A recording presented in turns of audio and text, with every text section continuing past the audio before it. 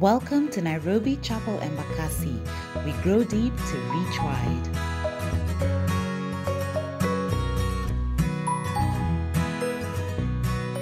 But this year, I've invited you specifically for this conversation on financial freedom, simply because I believe, like I keep saying to you personally, even when you hang out, that you're somebody who is very well disciplined on financial matters. I don't really want to jump the gun, so today I want us to just have a conversation like we normally do. We have so many conversations, personal issues, man issues, our wives' issues. You are tuongelele leo, hallelujah. We are here about financial matters. Meet us differently, tutaongea hiyo. And then financial matters as well. And I'm glad that you have been very kind to the church. I don't know if I can say this year, tulikuiba mavuno. You still go there, but when we need you, you are available. And so let's just clap for those that are helping build the kingdom, like my brother. And so my brother, I want us to start from just the basics. Today I want these guys to live here and understand it is possible. The desire for my heart, especially in this conversation, is so that guys might understand financial freedom is not, it's not Greek. It's not something so far-fetched that it is impossible. That normal guys, you and I, people just that have grown normally, are able to attain it. Obviously with God's help. And so I want us to start from history, like who is DC? Ulizaliwa wapi? Where is your name? Jina yako litoka wapi? Sorry, I'm too much. Who was your first girlfriend? DC. I'm kidding. But just your history, like where you grew up, how was your finance history, pesa ilikuwa inatembea aje in your house, just anything that you can share with that around that. Karibu. Asante sana. I normally, each time Pastor Fred calls me to talk about money, I feel a bit of pressure because I cannot say I am there yet, you know. Yeah. I cannot say that I am financially independent, but I know I picked lessons along the way, and these are lessons I want to share so that we can help one another. So I was born a long time ago. The math. How long? Sawa. But I was actually born in Kisumu. Yeah, nice. Kisumu, no wonder we are best buds. But I normally tell my mom that I have to believe her because I can't remember, because immediately after that we moved to Mombasa, then again we moved to Nairobi. But I think most of my childhood I grew up in Ronga. At Rongai, those days, tulikuwa tunaishi hapa, your neighbor lives very far. You can actually see the other side of the road. Yes. Most of the people you meet are in shukas like that one. Yes. And the other people you meet are donkeys.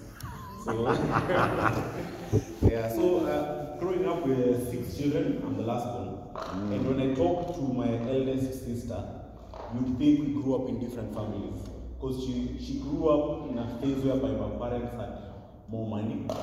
Yes. And by the time, I think it was like handing me down, by the time it was getting to be, things were a bit tough, things were a bit difficult. So I cannot say that there were any lessons that my parents sat me down and taught me about money. At that time, finances was scarce. All the time, what you keep on hearing, kuna pesa. But I know in conversations you hear my mom saying she has some. My dad will say he has some land somewhere. And by the time you hear about them, it's because they want to liquidate them so that they pay for us our fees. It's not that they're teaching us about them. Yes. So even I didn't know what shares, even when I'm being told about shares, I didn't even know what they were, how you go about them. Yeah. So I think because of that scarcity that I saw during that time, I started saving just for short-term things. Like, and when I mean short-term, I mean very short-term. Like, in the morning, I'd walk instead of taking number 3, so that nikule mtura jioni. That's short-term. Yeah. So, in as much as we lived in Ronga, I used to go to primary school in South Big. So I used to take two matatus from Rongai to town, from town to South B. But what I used to do, I used to take the matatu to Nyayo Stadium. Then I walk from Nyayo Stadium to South B, and in the evening back. So I save that money. Jioni, Mtura Zaranga is fresh. So Mtura, I used to, you mix them. One day Mtura, the next day Britannia. Variety. So it was very short term. Yes. Then even just to buy myself something, I used to save for it. So I just give myself a target. I put money aside. I save for it. As far as I remember, I don't think even my first phone I was bought for. I saved for myself to be able to buy it. And later on, when I met Pastor Fred in high school, we were in a singing group. And during the school holidays, we used to be invited to go places. Yes. Hey, go to a place my dad told me, I'm the pastor wako fair.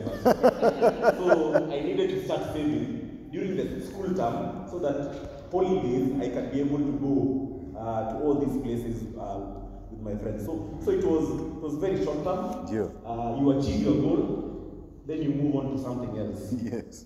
So unfortunately, that is not how it should be a lifestyle. It's not just for a goal. Because now, needs come, goals, when you need something, it comes and goes, and when you achieve it, you need something else, then you start again from scratch. The other thing about money that I learned during growing up time, as we lived in Ronga, unfortunately, we lost the house that we called home. It's a house that we lived in, I think from I was in class 3 up to third form. And my dad had taken a mortgage on it, so a loan on it. And one thing led to another, we lost the house. And I remember it was very difficult because literally we were thrown out. Literally, like the guys came and yes, told you pack your stuff, Doka. Yes, and I remember it was school holiday. What was even worse was my sister had gone to work. So literally, she left in the morning. By the time she came in the evening, we were in a different house. So it was a very difficult moment, and it made me fear debt, like loans. Yes. So I've had a very negative perception on debt and loans, Yes. just being afraid Yes. because of that perception. The other thing, unfortunately, I picked up is because that conversation was not being had at home. Yes. So any money thing I do for myself, I never used to consult because I never saw anyone consulting. So you end up making mistakes because you never talked to anyone, you never shared it with anyone. So yeah, in a nutshell, that's my background. Rose, now I understand why you are very strong on the issue of debt, and I think that's something we deal with a lot. If I ask, even by show of hand, I would, don't worry. Who doesn't have even a single shilling you owe to anyone? I think we'll have very few hands. Maybe I'm wrong. Come on, we could judge Paul, after service. I'm just saying. And so, on this issue of debt, because I think it's a very big thing, especially with us as a nation. Even as a nation, we have trillions of debt right now. Most nations are in debt. And so, if I could just pick it from there, have you ever, in any way, even from that point in your family, gotten into that space of debt? How did you handle it? Ama manze, this namjua and will say because you have never encountered it. Yes. Maybe that's the disease debt. Debt, Christopher. But there's something people say that if you fail to plan, you plan to fail. And I think I learned that the hard way in this topic of debt. Fast forward, my first job started earning my few shillings, and something happened. Hata nyumbani watu wanakupatia respect au wanakupatia heshima. You start appearing in cards for Arabians and stuff like that. But the most fascinating thing is, I had to open a bank account because now I'm being paid through my salary through the bank. I never had a bank account before. Then after that, my bank calls me a few months later and tells me, congratulations. Like, what have I done? You qualified. Alone. Yeah. I felt very good. It felt very, very good. And believe you me, I had 0 plus. I took that loan. I hope it wasn't a lot. It was like $1 million shillings. Well, it's relative. So, you know, you look at it, you go to the ATM, you look at it, Yes. and something, because you've never had this discussion, you've never been taught well, you've never had this discussion with anyone, you think that, wow, this is a lot of money, what? I'll probably have it for a long time. I'm rich, man. Then, after a while, you realize, man, where is this money? Like, literally, I could not account for what happened with that money, and now the repayment started happening. Yeah, Thank God yeah. I had a job, Yeah. but it eats into your as in, when you pay that, you're like, how will I make it till It cleans the room. yeah. Then the unfortunate thing is you have nothing to show for it, and you're repaying it. So I think now that brought back that fear of debt. It really haunted me, and it really used to bug me a lot. It took you back. It took me back.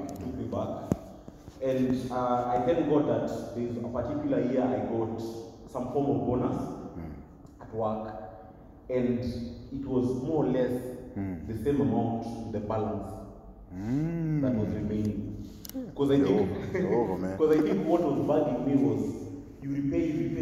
Then when you look at the balance, you're like, oh, even what I borrowed is less than what is remaining. Exactly. In terms of what I need to pay back. Yes. So I remember that day I walked into the banking hall. I asked them, can someone repay early? Because someone used to tell me that some of the banks refuse. Yes, I was told, yeah. It was so liberating. And now, after that, I actually told him, can you print it for me? Yes. My Confirmation. statement. Yes. I see that it's 0 remaining. Yes. And it was quite liberating to be able to clear that. At this point, I had met my current wife. I don't think we're married. But when at least now I used to have a discussion with someone. Yes. And by the way, I think my wife is a much better money manager than me in terms of personal finances. Ladies, ladies are. So she gave me a challenge, like how much were you repaying every month? So I told her, it's like now you're used to staying without that money, right? Yes.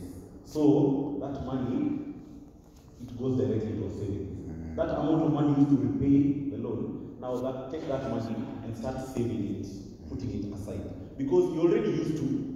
Your person you come again, you never see it, it just disappears. So I think that taught me something, because now it taught me at least now, in as much as something has changed in terms of I'm not repaying back that money, I don't have to readjust my lifestyle upwards again to finish all the money that now I'm getting.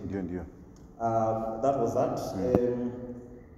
So I think the other thing with my line of work that has taught me is that slowly I'm relearning the issue about debt. Yes. Debt is not all bad, by the way. Yes.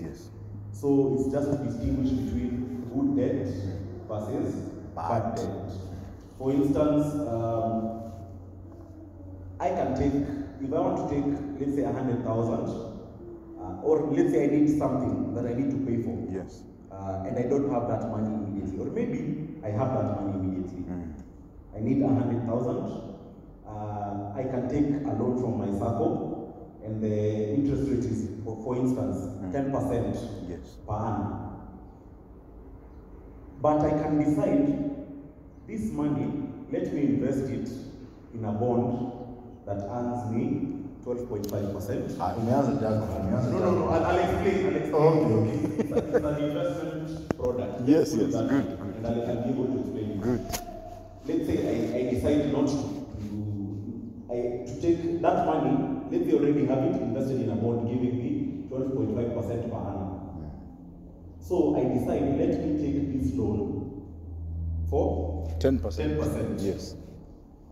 The good thing is, I am still earning more from the investment than what I'll repay back as a loan. Yes? And if I'm not able to repay back this loan at one point or another, remember I already have that money somewhere. I can liquidate it to pay back. So I'm starting to learn different ways of looking at debt. If you are taking debt, it it has to be for something that brings you economic value. Yes. There, coming forward. Yeah. If it's a business, you can take it for probably a house. You can take it even for your education. People don't look at education as something that will bring you financial gain. But if you look at where you are, without the education that you had, would you be there? You would not be there. So look at it that way. This thing I'm taking this loan on, does it have any economic value going forward? This loan that I'm taking right now, what is the repayment rate? There are some that are crazy, totally crazy. So those are some of the things that I normally say is good to look at. Yes. Maybe just a few do's and don'ts when you're taking a loan. Yes. As I say, you fail to plan, you plan to fail. So always plan. And I always say begin from the point of whatever I'm getting, whatever I'm earning, draw a budget for it. Yes. Money goes. As you saw with my loan, it just disappears. Just this week I saw someone on social media saying that the month of June they discovered that this month I'm having a lot of money. It must have been a very good month. Yes. Then it hit them when the landlord called and asked, unalipa rent? It hit them that they are not paying any bill. And they've just been eating that money. They're like, hey, this money is really, God is good. God is good all the time. So it's good to have like a budget. You know where each cent is going. Over and above that, track your expenses. You will be shocked how much you spend on nothing. Yes, yes. On little things, on small things. Every day they look small, but you ask them for the month, you're like, wow. That math is not mathing. Yeah? That makes sense. So I normally like to say, don't buy things you cannot afford with money you don't have to impress people you don't even like. Yes. Yeah. Yes. The second one is, and I think this is something even if you're taking from a circle, they guide you. You should not exceed a certain proportion of your income, your net income. Let's say a third of your net income, because now if your debt goes to those levels, it cripples you. So let it be at a level that is manageable. Then avoid borrowing on consumption items. I look at the phones that we have and the prices are just, I'm like, what? Yes. Like now there's a thin line or a small difference between a new iPhone and a second-hand car. Yes. And you see someone taking out a loan for such a phone, and by the time you finish paying off that phone, that phone is obsolete. Yes. Kuna iPhone 21 or 13. What don't I get 13? Kuna iPhone 21. Yeah. Exactly. So you'll find that you are in like a vicious cycle, just wanting to keep up with that. Then the other thing is just live within your means. Live within your means. Yes. Whatever it is that God has given us. I know at times we dream big. It's good to dream big, but at times we dream big and we start living it now. Yes. But the financing of it is not yet here. Yes. So we end up being in trouble. And I think it becomes very challenging whereby you fast track that process yourself. You're not able to sustain it. Then you're forced to go back. I think it can be difficult. Philippians 4:12 says, I know what it is to be in need, and I know what it is to have plenty. I have learned the secret of being content in any and every situation, whether well-fed or hungry, whether living in plenty or in want. So I think at the end of the day, what I've come to learn about money is our state of mind. Yes. It's our state of mind. If you have peace with yourself, with whatever you have, let me tell you, that is the best life that you can have for yourself. I know there's that discussion of Range Rover. Yeah, you know. But there is no proof anywhere that money has made people die fulfilled life. There is nowhere that is that proof. I think last year, but when we went through the money series, we looked at those big time people in US in the 1920s and 30s who are running the economy, and most of them died either suicide fraud or bankruptcy. And these are people, everyone was looking up to globally because of the money that they had. My brother, there is good debt and there is bad. Just because you have a big dream does not mean you start living it now. So, in terms of debt, because I think I've known you for a while, and you hardly have it, would you say, just maybe briefly, whether it's healthy to be in the saving side or in the debt side? And it's an obvious question, and it's something that maybe is a proper from what we're talking about. Because there's guys who believe, and maybe are even here, and they're saying, wait, I can manage this paying 200, 300 G's off every month, and I'm okay. And I can do this till I die anyway. Is that harmful? And especially, because me I talk about the generations after Sana. We've heard of so many stories of guys who, they were millionaires, billionaires when they were here, but nobody knew that they were financing 3 billion. Now it comes to 1.2. So the 1.8, the guys were left hand. And so, what did you say on that? Because knowing you, I don't think you have any debt. Hata ya Fuliza. I know this guy very well. Na nikiuliza watu wa Fuliza, the Fuliza team, I don't think you do. Even Talas and all of that, he does not do that. And I think I'm right. So what's the danger of that? Just living a life of just maintaining debt to the point of making sure that at the end you're assuming utakuwa sawa at the end. Just speak to that kidogo as we continue. Yeah, I think many people don't understand how crippling debt can be. And even if you look through the Bible, Yes. a lot of what God tells us is if you have debt, is to repay it. Repay it. Yeah. And to get out of debt. Those are the things that really the Bible focuses on. It talks of the borrower being a slave to the lender. Yeah, to the lender. Yes. Borrower being a slave to the lender.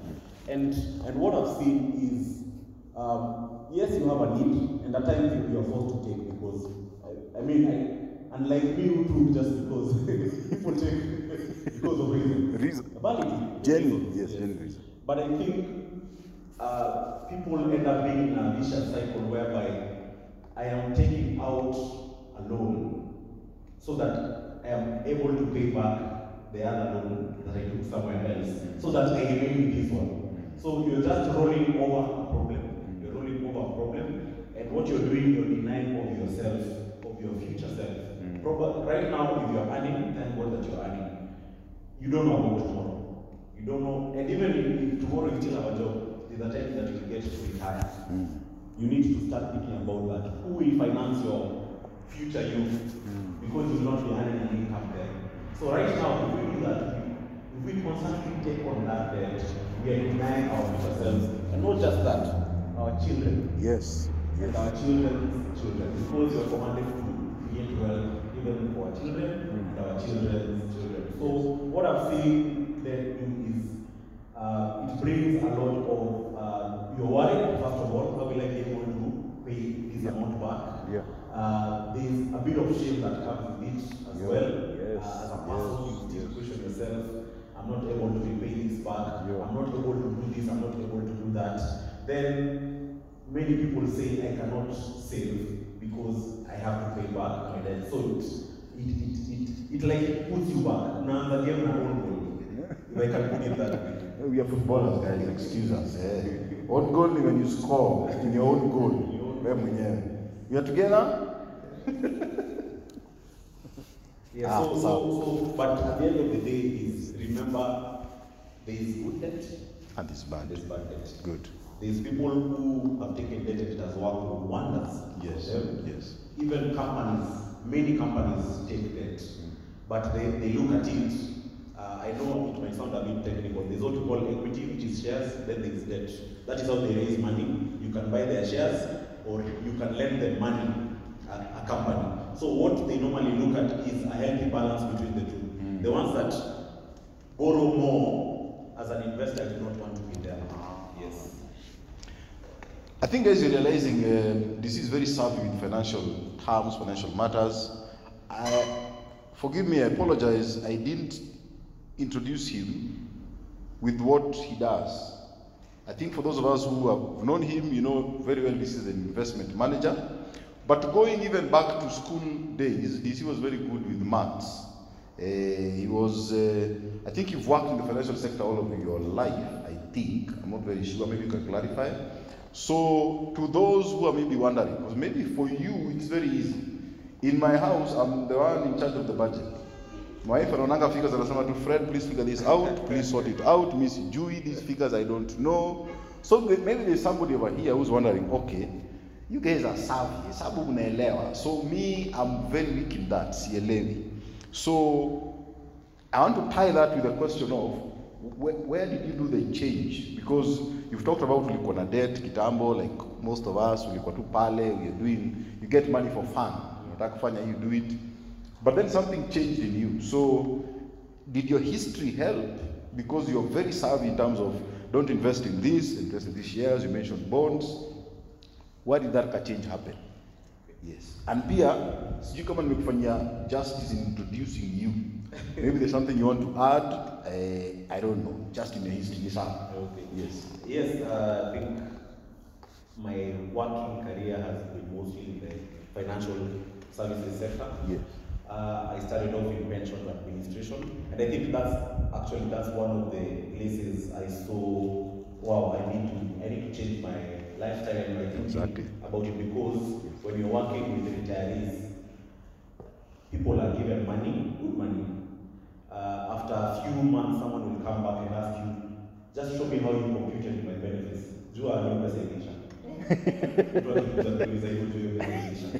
Or they come back and ask, there's something else, you know. So I think that's one of the things that really started opening my eyes. And I think just if I want to be asked by these politicians campaign on one thing that they should do, is they should make like personal financial planning like taught in schools. Yes. It's not taught in schools. Yes, I ended up doing a finance-related degree and started working in finance. Same, it's okay. The degree was Actuarial science. Makofi actuarial science, madhali. But I dropped business education, I think, in class 6, and even in high school I never did commerce things. So I never had that understanding. And I think when I got to campus and learning those things, and meeting some of you, there's a friend I introduced you to. Yes. Called Michael Wahati. Who's coming next week, by the way? The friend introduced me to anakuja next week atupatie story as well. From campus, you could see his understanding of money was totally different than mine. And I know that sometimes he tries to give me a hand up, but I could not understand what he was doing. Because his literacy levels financially was way ahead of mine. But I thank God for him. He's been a friend all along, and I've learned a lot from him. He'll come and talk to you guys and you'll see. So I think that's something that these guys need to do and start teaching from a young age. To give us their alertness. Exactly. So for me, it was really gradual. It wasn't like a eureka moment. It was just gradual with what I'm learning every day as I do my job. I'm like, what? Then you're meeting your clients, and these are people who are investing. So you are seeing how that affects someone. The other thing you mentioned is about my wife being a better money manager than me. So Ili boost. Yes, talking to her, I mean, you get ideas. And that's the other thing that I did not see in my family growing up, those conversations being had. Yes. So it's important, and it was difficult because I've been brought up in that environment. So even me opening up to her about the finances was difficult because I never saw that happening. I remember my mom telling me that the time my dad came and told him, you know, like by the way, so that's a big investment. So it brings a lot of conflict. So there was that. I talked about how the repayment for the loan, I turned it into an investment. So just talking to my wife. The other thing is, a few years ago, I wanted to go back to do my master's at MBA, and I did not have the finances. So I talked to her, and I was thinking of, should I take like a loan to do this? So she asked me, when is the semester beginning? It was beginning a few months away. Like, okay, let's work backwards. How can we start putting money aside now to meet at least the first semester fees? And we planned that out. We were able to do that. And let me say I finished without taking any loan. So Can we celebrate that? So taking that loan would have been the easy way out. And I'm not saying it would have been a bad thing, but having this conversation with other people, it helps you see what else can I do, and let's leave this thing to be like the last resort. If we cannot be able to achieve at least one or two ways. The other thing is just exposing yourself to material. As I said, this is not something that I was taught growing up. I wish I was. So right now I feel like I have a lot of catching up to do. So reading books. Right now I'm reading a book on the psychology of money, which is very interesting. There are podcasts now. There is free material even on YouTube. Of course, you need to ensure you're getting from the right sources, because everyone has a YouTube channel. So get information from the right sources. Immerse yourself in this. Learn from other people, learn from their mistakes, learn from their successes. Along the way, other things that maybe were mini eureka moments. One is when I became a father. You have someone depending on you, things change. You're like, oh, no, I have to make decisions that they benefit, even if I'm not here, God forbid, that they be able to still be protected. The other one was a few years back, my father-in-law became extremely unwell. I think you remember. Yes. And you know the way he goes to hospital and we told, we need 400. You know. So you're like, those are moments that give you why. I'm like, wow, how will you be able to navigate this? What if it happens again? Are we ready for this? Then the other thing is, as I've been working, I've seen phases of restructuring happen, even in our organization. By the way, So it makes you wonder, man, what if I'm not here tomorrow? Your job has restructured almost 3-4 times in your time. Yes. And it's always a worry. Because even if you're not affected by you being told to leave, your friend, your person who sits here, goes, and it affects you. And it affects how long you do the job. So I think the main thing is along the way, what I've learned to do and I'm trying to do is to be in charge of my finances and not the other way around. Because it gives you peace of mind, quality of life. Don't compete with people, just be yourself. You know your plan, you know your vision, you know your goals, what you are like. And if there's something I appreciate about DC, that thing he's saying about you know what you desire, what you like, what you dislike, just do what God has enabled you to do. And this guy is not moved by the masses. Everybody is buying a Range Rover, you know what I'm talking about. It's not only Range Rovers. There's things we do because the masses are doing it. And it gets us in trouble most of the time. Just do what God has allowed in you to do. Amen? This has talked about saving and investing. I actually believe that saving and investing is the power to make wealth. That is what God has told us. When God talks about He has given us the power to create wealth, it begins at the place of saving and investing. I believe that. I believe you've done that and are still doing that. I don't want to mention your age, but are we the same age? Am I 1 2 years younger? I think 1 or 2 years younger. Mimi nilikuwa 40 juzi. Amen. 40 is in the house. Muko, situko. Now, my brother right here is younger than me and he's a landlord already. Let's start some of the details. He has managed his stuff very well to that level. The thing about our culture today is we are told that for us to be landlords on those kinds of levels, it's in our grey years. Uko. What I love about his life is he's been able to do it now. And he didn't do it yesterday. He did it a while back. Maybe 7 years. 7 years ago. Hey. And he's floss, guys. Don't you never tell them? It's not flossing. Siku floss. Ni facts. When it comes to money, there is something I really wanted to tell us. Money is facts. It is not emotions. It is how disciplined you are with it. And so I wanted to ask my brother too briefly. Don't give us details. Some of us tuanza kulia, tuanza sijui, I will leave the church, kanisa mnaringa sana. But how did you get to? Yes, you talked about the savings. It happened when you're trying to clear the debts na nini. Then mkaongea na madam, the wife, mkasema, hapa we can start saving this. How did you get to even invest not that far back? And how would you encourage? Because here's the thing, we have the power. God has given us the power. We are His children. We talk about the fact that God is our Father. He has given us the power of the Holy Spirit. The Spirit of the living God lives inside of us. So we have the power to do everything God has created us to do. So how come it's so difficult? But then, how come it's so easy as well? Because you've done it.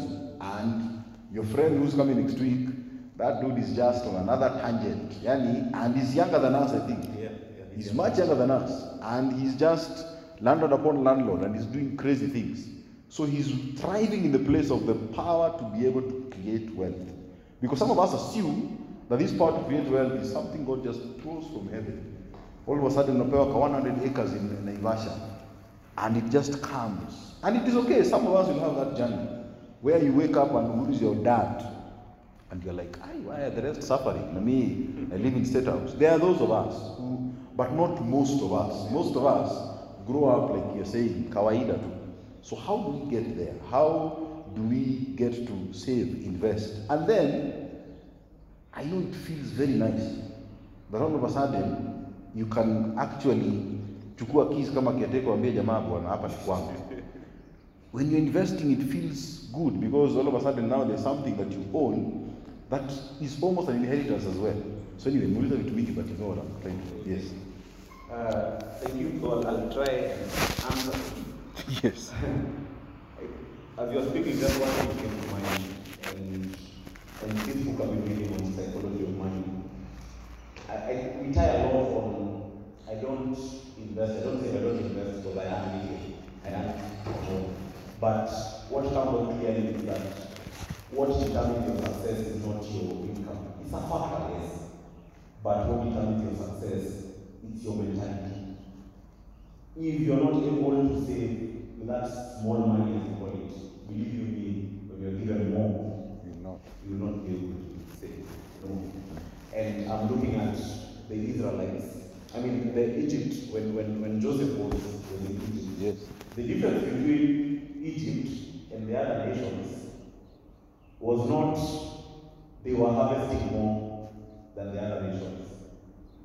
If they were saving what they were getting. The other nations were not saving what they were getting. And the savings Egypt did sustained not just Egypt, but all these other nations as well. Exactly. So the fact there was their mindset. Of course, God through Joseph was able to achieve that. Their mindset was to start saving. And that is what took them through the rampart. So I think for me, as I said, I wish I knew these things growing up. But one thing I thank God for is my life of work has exposed me to these things. Has exposed me to these things. But I cannot say that I started learning them and started implementing them immediately. Which took, your mind has to change.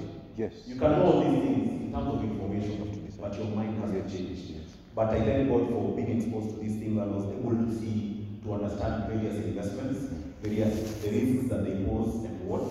And I was able to start putting aside some deductions, some money from it. So for instance, my employer has been kind enough to put up a pension scheme for us. So I contribute to that. From day one, I contribute to that. Early on, I joined our circle.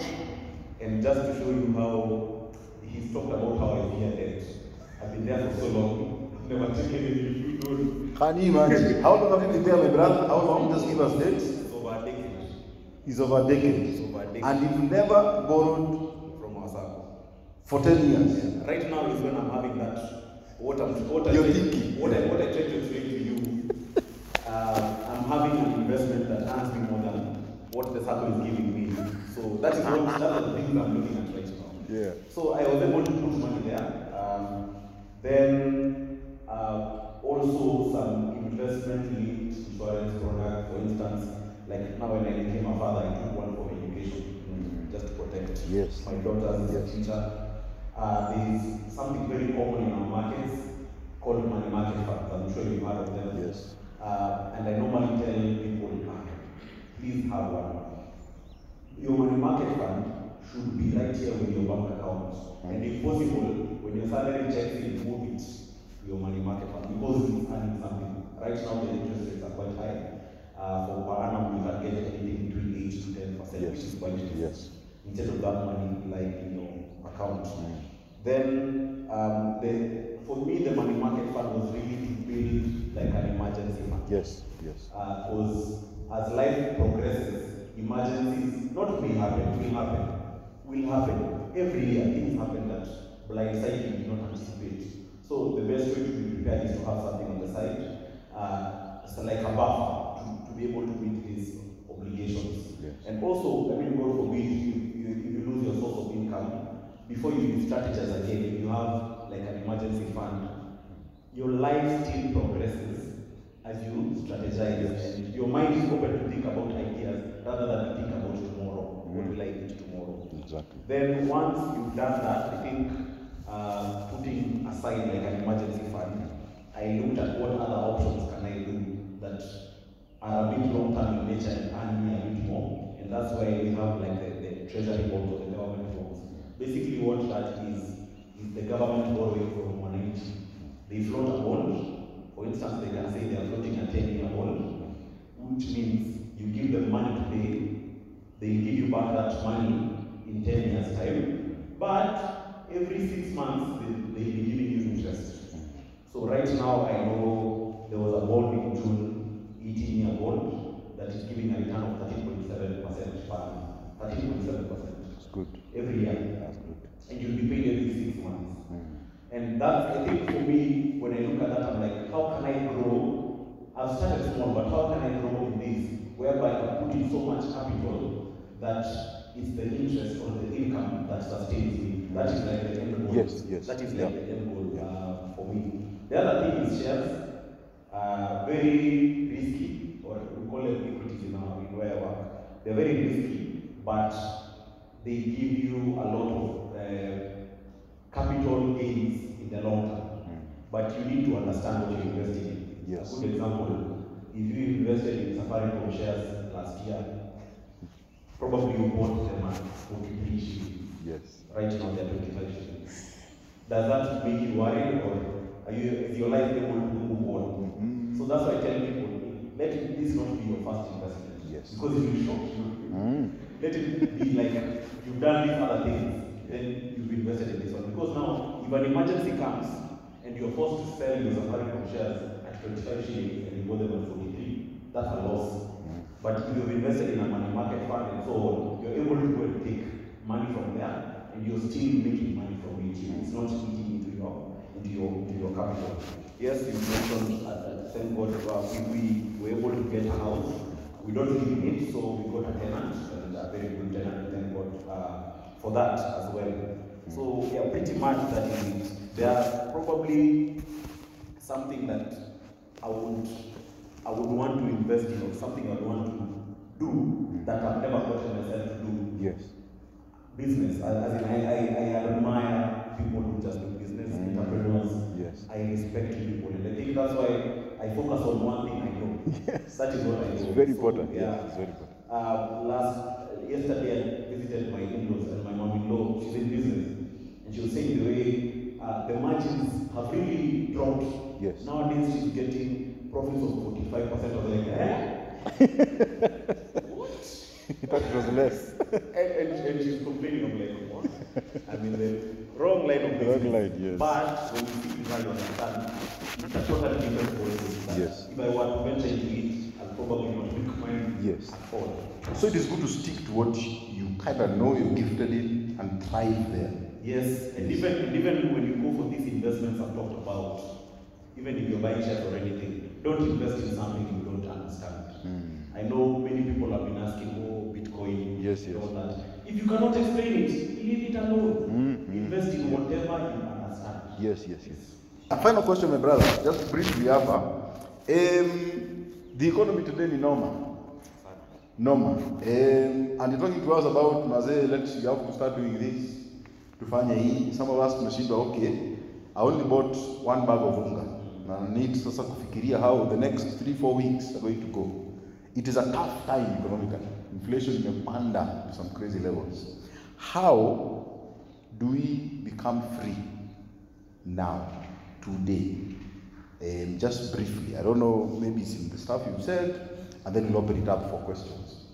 Okay, very good question. I think for me, I go back to it being a mindset thing. Start from there. I know right now, when we talk to people, the first thing they ask is, what is the return? Don't start from there. Don't start from there. Start from your own mindset of setting aside something to be able to save. As I said, unfortunately, in Africa, we've not been taken through that financial literacy since we were young. So we are learning in our older age, but it's not too late. It's never too late. So I think one, do yourself a favor. Even if you get a course that means you pay for it, that's an investment. But at the end of it, you're able to draw lessons from it. Please do that. Immerse yourself in literature about money, personal finances.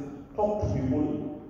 Let this not be a taboo. I think the way we are brought up is like a taboo. So you don't go. So you end up making mistakes, and because you're ashamed about it, you just keep it within yourself. People have solutions out there. Yes. Pray to God to give you wisdom. God asks that you talk to Him and give you wisdom on how to run the finances. And just to talk about the praying and the wisdom bit, he's my boy, so we talk about so many things.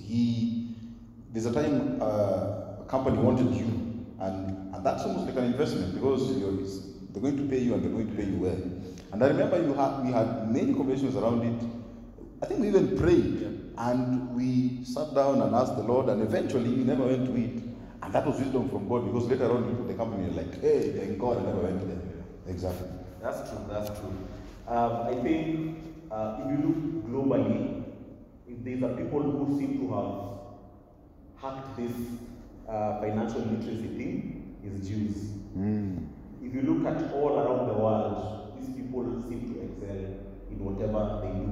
And so I was interested in finding out some of the reasons for this. And I was shocked that they start teaching their children about money as soon as a child is able to talk. That means my daughter's age, who just turned 4 the other day. So each child is given 5 jars. One jar is it's labeled tithe. The other jar is labeled giving and offering. The other one saving. The other one investing. And the other one spending. So you have tithe, giving, saving, investing, and spending. So if you're given 10 shekels, which is pesa yao, 10 shekels, or let's say 10 go to 11. One bob, you put it in the jar for tithing.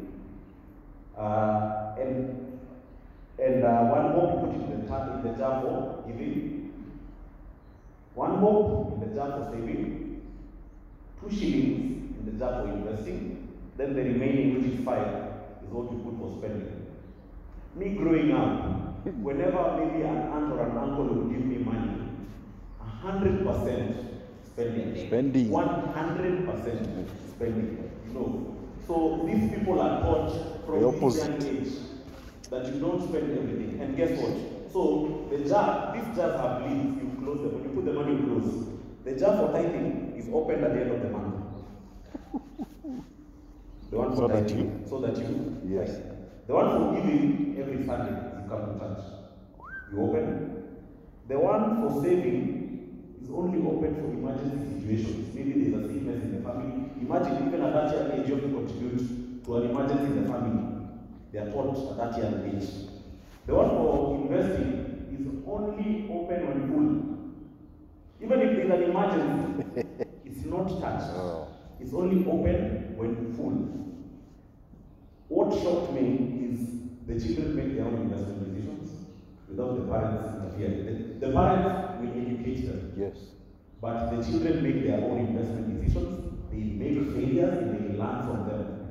From that very young age. At least with them, they know I can make an investment if it goes south. So I need to be more aware next time. They already have that information. And so imagine, these guys are brought up this way. I mean, how would they not thrive wherever they are put? And for us, since it's not in our nature, we're not brought up this way, we have to hard code. We have to hard code this lesson in our lives. Yeah? There are some things that are automated, there are those we have to hard code. So for us, we have to hard code them because we were not brought up that way. And one of the things, a practical thing, I've talked about investing and listing down everything. But at times you find that you have good intentions, and yes, I want to invest 10%, 20%, but you don't do it. So one powerful thing, automatic deduction. Automatic deduction. Unona, let's say you earn 100,000 shillings. Have you ever gotten 100,000 shillings from your employer in your account? No?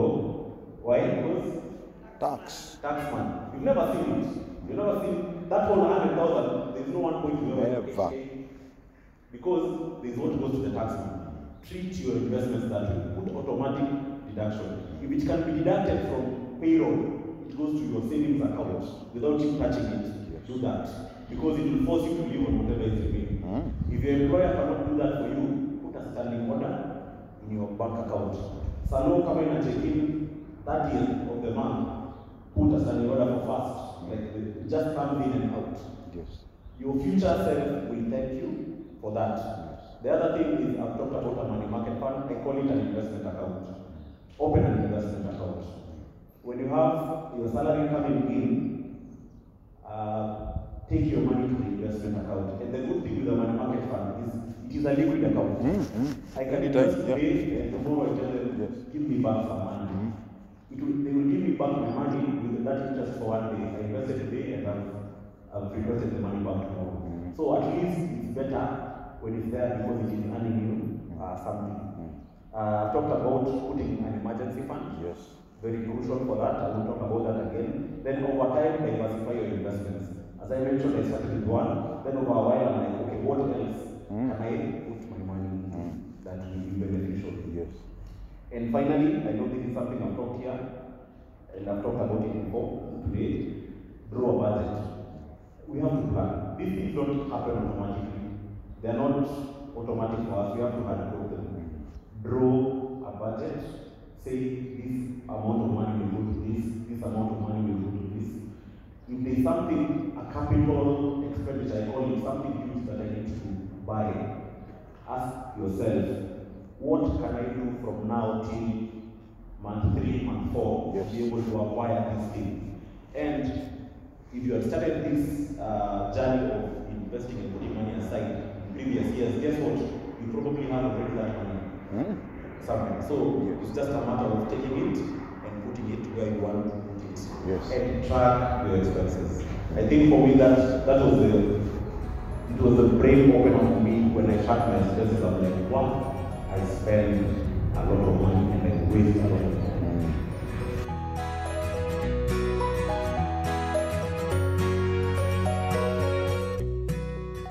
Join us every Sunday from 11 a.m. at Trubani House off Airport North Road. Have a blessed week.